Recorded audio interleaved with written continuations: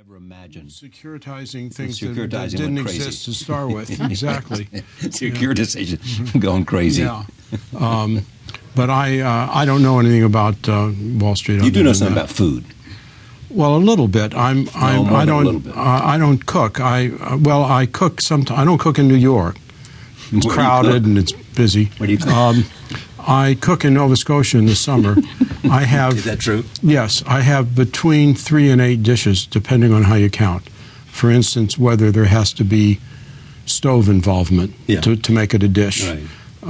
And some of them don't. Like I have smoked mackerel pate. I make very good. And you go catch the mackerel before you do this? Since we go way back and smoke it. No, I buy it smoked. Since we go way back, Charlie, I'm going to tell you the ingredients. Okay. Smoked mackerel.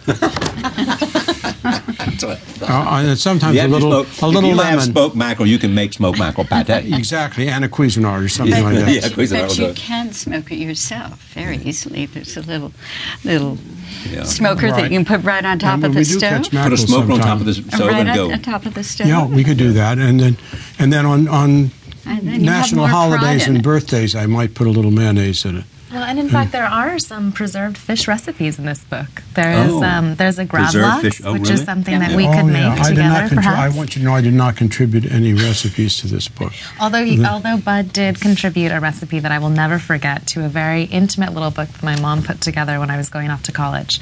And it was all of our friends' recipes. All of our family friends gave something, and it went into this little one copy only. It was called Fanny's College Survival Cookbook. And Bud's very distinguished recipe was scrambled eggs that stick to the pan every time. That was what I used to feed my girls for breakfast, scrambled egg that split them. And then one time they came downstairs and they were holding hands and they said, "We're never eating your scrambled eggs again." I said, "What is this, Bolsheviks or those strike?" I mean, and they never have. When you cook scrambled eggs, what kind of oil do you use? You know, I use olive oil. That's what to scramble it, and I think it's delicious. Maybe you could get a job. I don't think so. No, see, that's exactly what I do. I do cook scrambled eggs, believe it or not. And I use olive oil. And I put a little bit of cumin salt on it. And this is one of the recipes, really hard recipes in the book. I don't even know what cumin salt is. Yeah, well, you know what cumin seed is? Yes. Okay. Well, you just put a pan on the fire and you toast the cumin seeds. Right.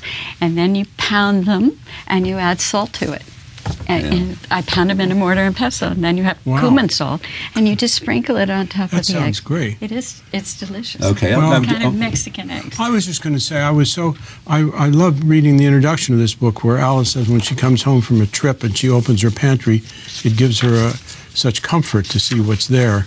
And I realized I had kind of the opposite feeling. When I come home, I open my refrigerator and just a bunch of beer, and I think, where am I, in the SAE house? I mean, I don't even recognize it as home. All right, we want to talk about, before we talk more about food, the National Humanities Medal. That's a big, big, big deal in America. Absolutely. As you know.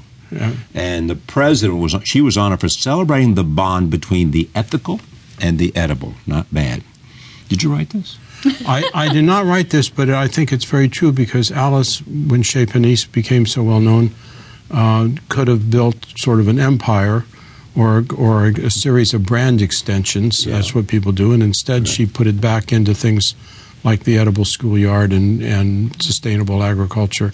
So I think it's a good model. I actually think she deserved the National Humanities Medal. Absolutely. The president said in closing remarks that she had promised to cook for him, but nothing unethical that would violate rules against gifts. Have you cooked for the president yet? You know, I have cooked for the president, not at Chez Panisse. Yeah. But he had you up to the West Wing or wherever it is? No, for a number of benefits I organized, and I was part of the team that cooked for Why do you do him. these big benefits anyway? I've never understood that. I mean, is it just... I really... so you can buy another yacht? What is it? I think it's kind of crazy, the kind of money that they need to raise to become president. I think it's completely crazy. It's the impact of money on politics. Exactly. Yeah. But I look forward to the time that he does come to Chez Panisse. I have to say one thing, that when Fanny stays with me...